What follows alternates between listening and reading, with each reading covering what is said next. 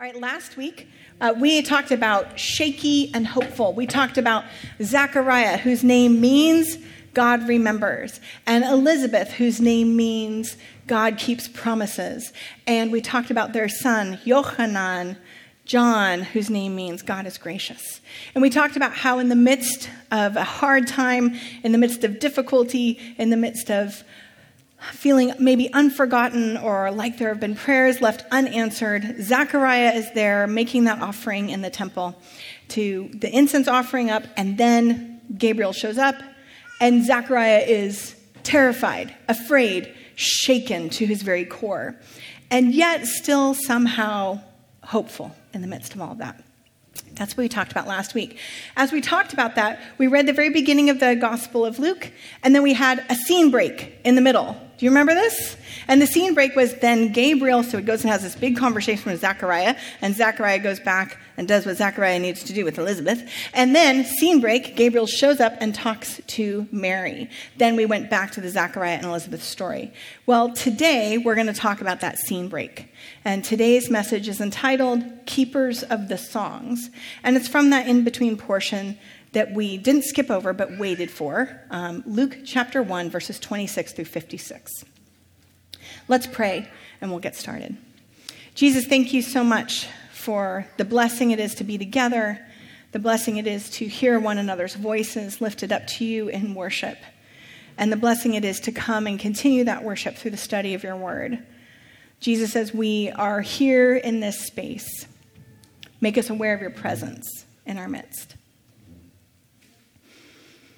May we have hearts that are open, ears that hear, mouths that are loosed to praise, eyes that can see.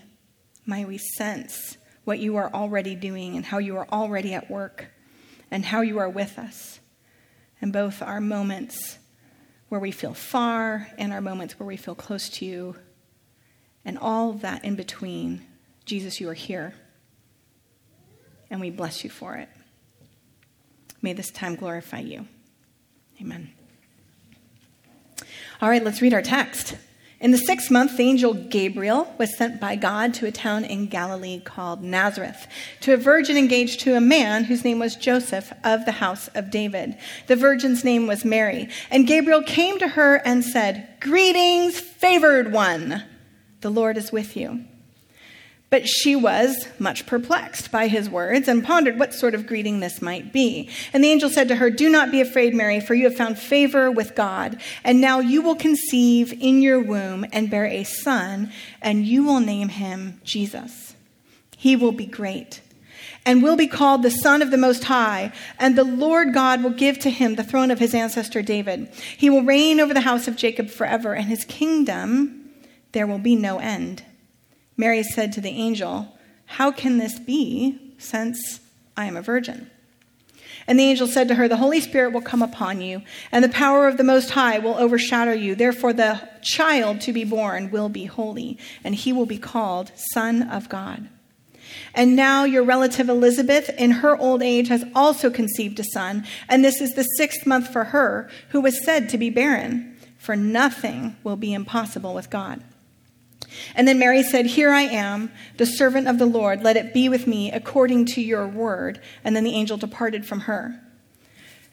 In those days, Mary set out and went with haste to a Judean town in the hill country, where she entered the house of Zechariah and greeted Elizabeth. When Elizabeth heard Mary's greeting, the child leaped in her womb, and Elizabeth was filled with the Holy Spirit and exclaimed with a loud cry, "Blessed are you among women, and blessed is the fruit of your womb. And why has this happened to me, that the mother of my Lord comes to me? For as soon as I heard the sound of your greeting, the child in my womb leaped for joy. And blessed is she who believed that there would be a fulfillment of what was spoken to her by the Lord."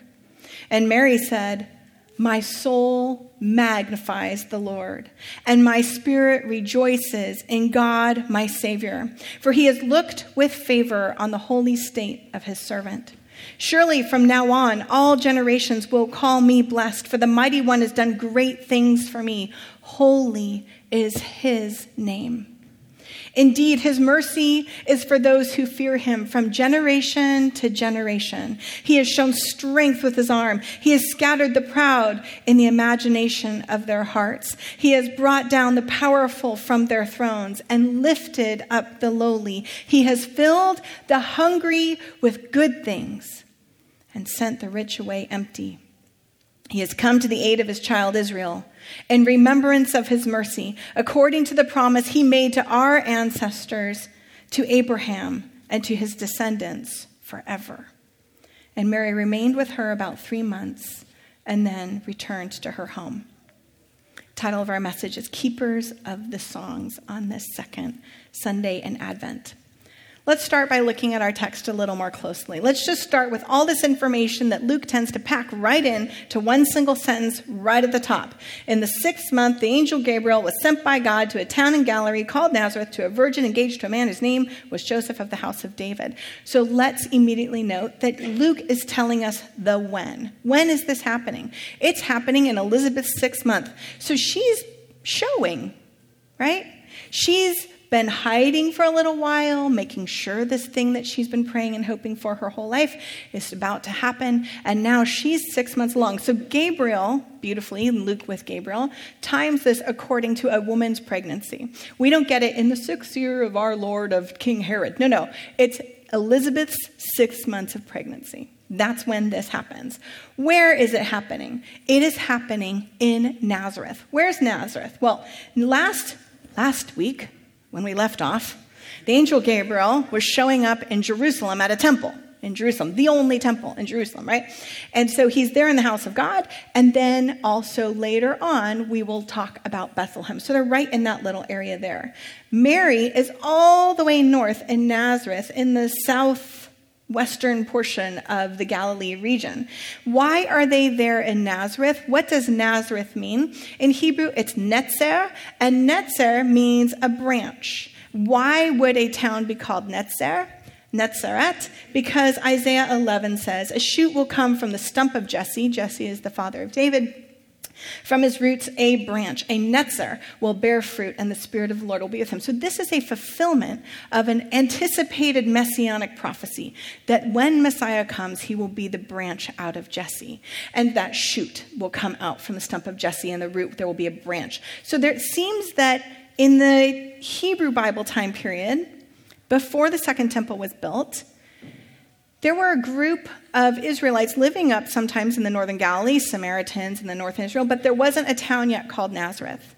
But after they were exiled from Babylon and then returned, there were a group of them that returned from exile and said, you know what, we're going to start a little town, it's going to be a little village town, and we're going to name it Messiahville, because that's what we think. We think the Messiah will come from us. So there's a little bit of a we're from the Netzaret village, right? We believe Messiah is going to come through us. We're leaning into this prophecy. And in fact, today, if you're in Israel, people will refer to Christians as Notzrim, people of the branch. Okay? Netzaret. So that's where it's happening. It's a small village, maybe a few hundred people. It's not Judea. It's not under direct Roman occupation, although Rome is there, but it's not like that big, heavy shadow in the same way. And Herod is there, but he's far away. And this beautiful view is out towards Mount Tabor. From Nazareth is just on the other side of the hill, and looking down into the gorgeous Jezreel Valley, which is the most important east-west crossing in the entire land. I know you wanted to know that, but you should. And so as you go and look, and Jesus grows up in a place where if you look over, you can just start to tell, dozens of stories. Deborah, Barak, with Sisera and Yael, that happens over here. He can tell the story of Elijah. He can tell the story of Elisha, all these stories playing out in his own backyard. Okay. Who is there? Well, Gabriel is going to make sure that right in Luke, right here in this beginning, is with the mention of Joseph of the line of David, Luke is reminding us of God's faithful covenant keeping again. So just like at the beginning of our story here in Luke, where we talked about how Elizabeth and Zechariah were of the line of Aaron, now we're going to be recalling the line of David. And this is important because in 2 Samuel, God says, when the time comes for you, he's speaking to David, to die and you lie down with your ancestors, I will raise up for your descendant one of your very own children to succeed you, and I will establish his kingdom. He will build a temple for my name. I will establish his kingdom. He will build a temple for my name, and I will establish his royal throne forever. So when we immediately hear, back to this, Joseph of the line of David, we're like, oh, so this could be a person through whom Messiah comes, because that was promised to David. So Luke is connecting us to all of that in just one sentence. The gospel goes on. Gabriel came to Mary and said, "Greetings, favored one, the Lord is with you." But she was much perplexed by his words and pondered what sort of greeting this might be. Do you think she's sitting there going, I don't understand the words, greetings, or I don't understand the word, favored one? The Lord is with you. She's perplexed. Well, that word for perplex, first we can start right here. You found favor with God. Charis. Luke doesn't record what caused Mary to have favor with God. Isn't that nice? So good luck, everybody. There's no handbook. You just all of a sudden, God might just decide, you have found favor with me. And then seeing the angel, she's perplexed, terrified, afraid, diataraso, shaken up. It's that same word we used for Zechariah last time. It's from the same root. She is freaking out, people, okay? And it's fair, right? Because Gabriel has a reputation. I mean, we as the reader know, oh, that's the guy that if you ask him a question, he'll just shut you up for 9 months. So good luck, everybody, right?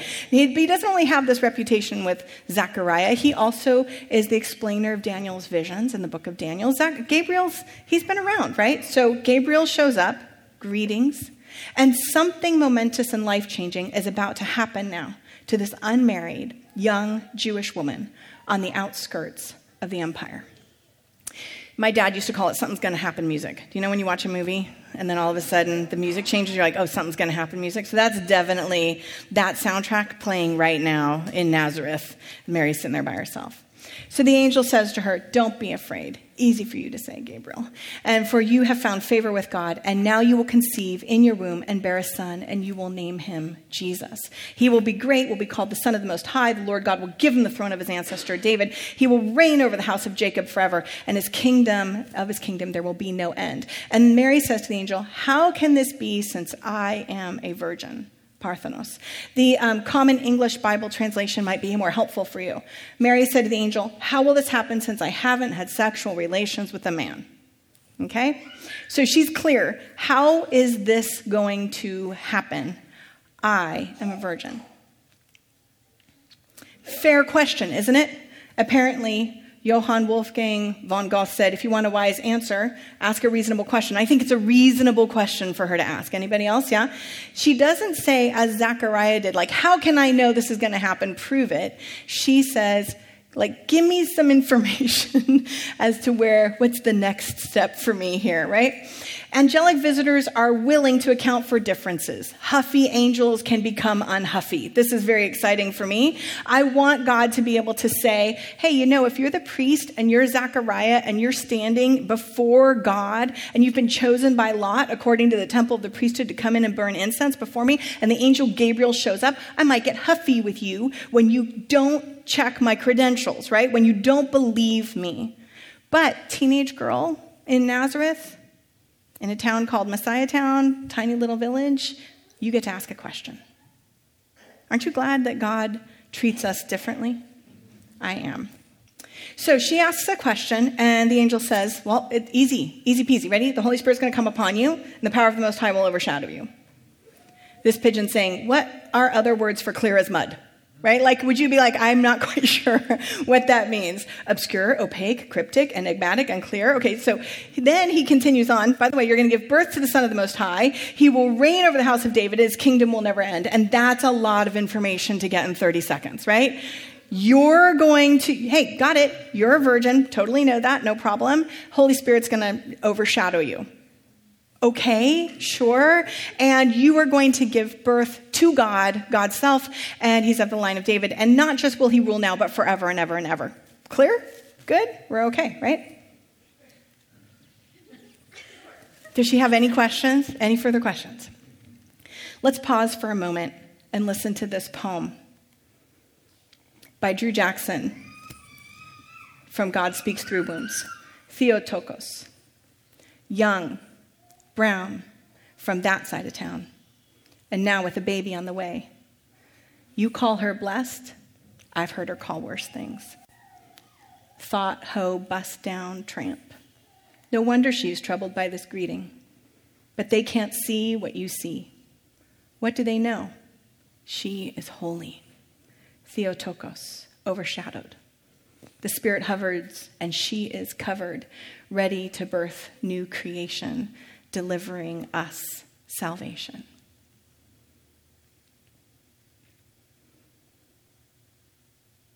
It's quite amazing, isn't it? What he's asking of her. And surprisingly, Mary does not ask for a sign. She doesn't say, how can I know it'll happen? But she gets one anyway. And the sign is that your cousin, Elizabeth, Elisheva, the old one, she's pregnant. That's your sign. Another woman is pregnant. Another woman for whom nobody expected anything good to come. And that woman is also carrying a miracle. For nothing is impossible with God. That's the sign she gets. A sign she can't even comprehend. It's not even, she can't just go next door and check, right? So Mary's response, here am I. Here am I. I am the Lord's servant. The Greek is idou. Did I say that right, Kevin? Idou. Usually translated, behold. Look at me, Mary says. I am the Lord's servant. Here am I. Mary's genealogy in the story is silent, but she gets to tell her own story. She has agency in the presence of the divine messenger, and in the shadow of an emperor, she can say yes or no. She is responsible for her own body. She's not yet married. Nobody owns her. And she gets to be responsible for her own future and her future identity. She gets to say yes. She could have said no. She gets to say yes. Here I am. Now, right after that, it says, with haste, she goes to see Elizabeth. I would go with haste as well, right? So she's like, great, I'm out of here. In case that angel shows back up to Nazareth, we've got enough going on. So in those days, Mary set out and went with haste to a Judean town. We don't know exactly which one, but it's down in the hill country of Judea, again, somewhere maybe between Bethlehem, Jerusalem area. And she enters the house of Zechariah and greets Elizabeth. This land looks different than Galilee. Galilee is sort of the Wild West. It's rugged. It has long horizon lines. It intersects with the rest of the Gentile world. But when you get to these Judean hills, they're tight. They're compact physically as well as sociologically. And they center around the temple in Jerusalem.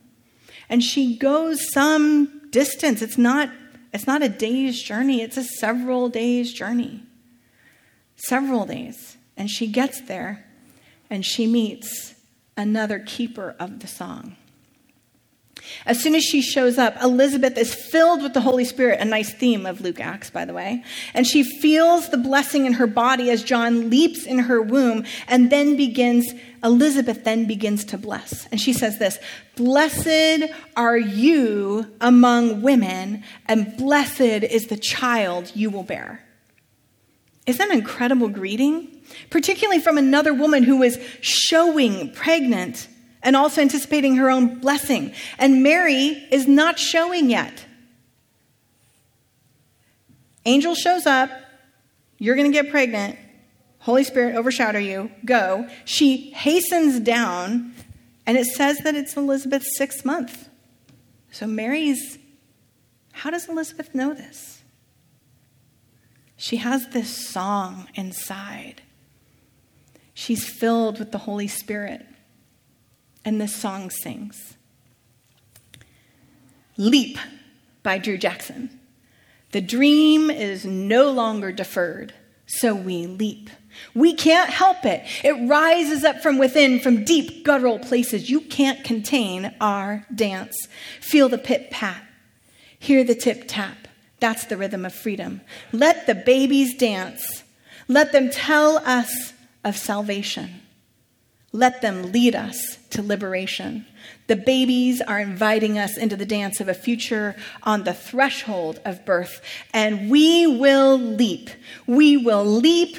We will leap all the way there. Elizabeth is the first to utter the words of blessing in the Gospel of Luke, while her husband, the mute priest, still cannot bless.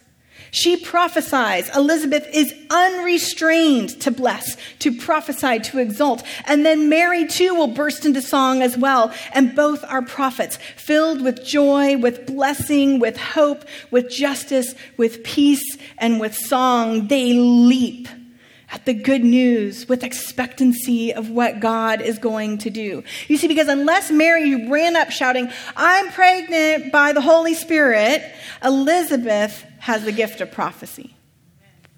Because she has just met this woman and called it out. She's the first to announce Mary's pregnancy, not even able to be noticed, likely before she is showing. There is no 6 months of hiding here for Mary.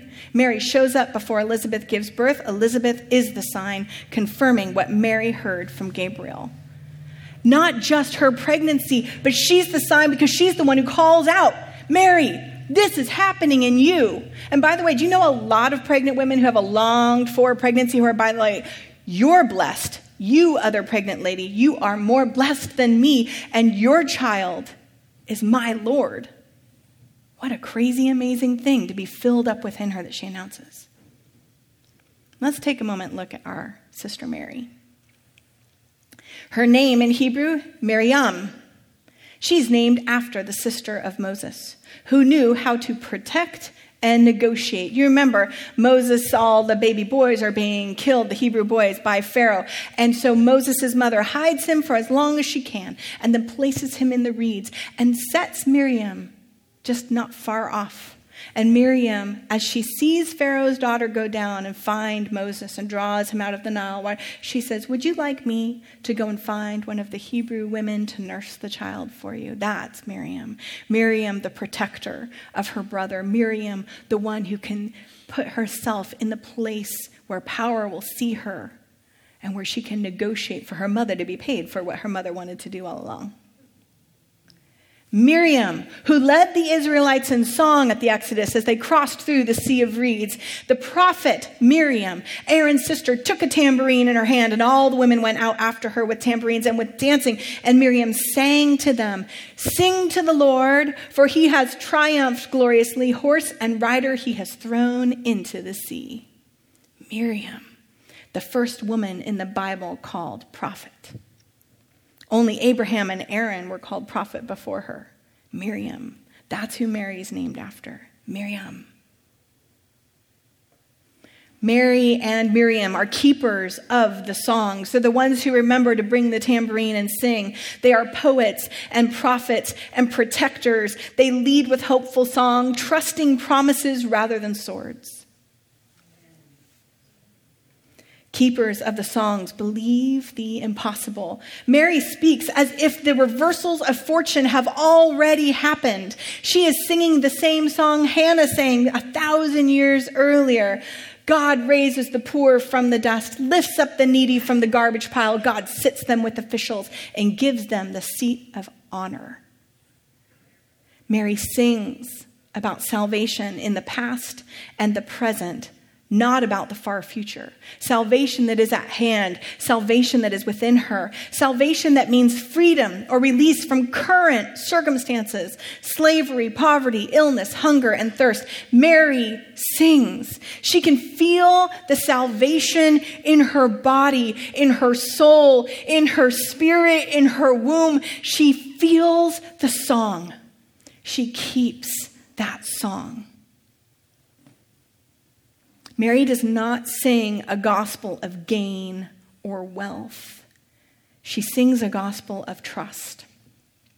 Mary's song is one that remembers God's promises of mercy and faithfulness to Israel, to Abraham and his descendants forever, and she knows that Jesus is how God is going to continue this covenantal song.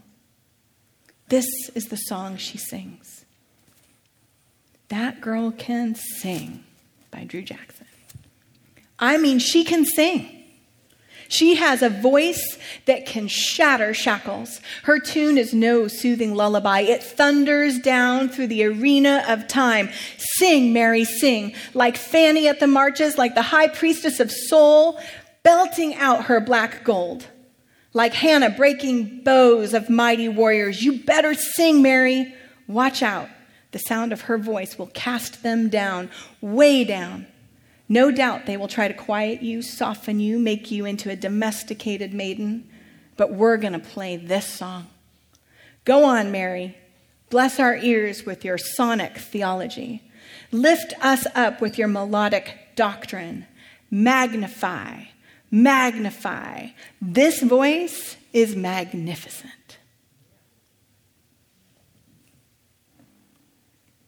What song will we carry?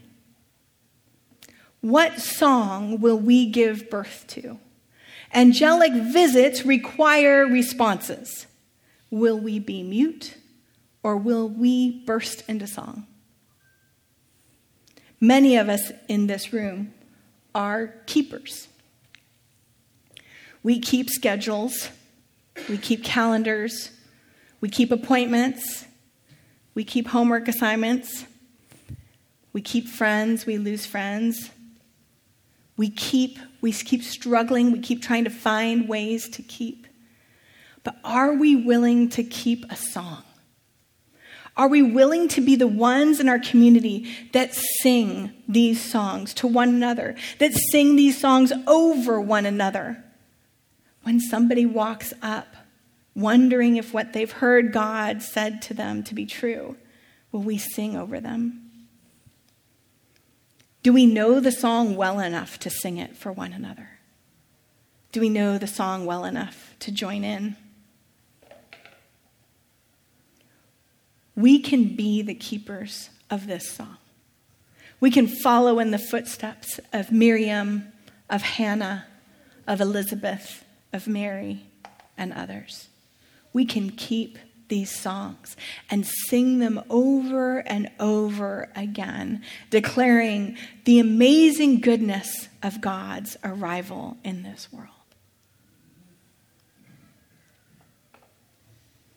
My prayer, Spark, is that we would find the keepers of the songs and that we would have ears that hear, and may we ourselves learn to sing. May we learn to sing. We're going to turn our hearts towards the table, towards this beautiful, welcoming table in our midst. This table for whom all are welcomed and invited. This table that still sings a song and a story to us today. For in the night in which he was betrayed, our Lord Jesus took the bread, blessed and broke it, giving it to his disciples, saying, "Take, eat. This is my body given for you. Do this in remembrance of me." And likewise, after supper, he took the cup, gave thanks, and gave it to them, saying, "Drink this, all of you. This is my blood of the new covenant, which is shed for you and for many for the forgiveness of sins. Do this as often as you drink it in remembrance of me." Spark, all are welcome at this table. All who are thirsty, come and drink. All who are hungry, come and eat. The table has been prepared for you.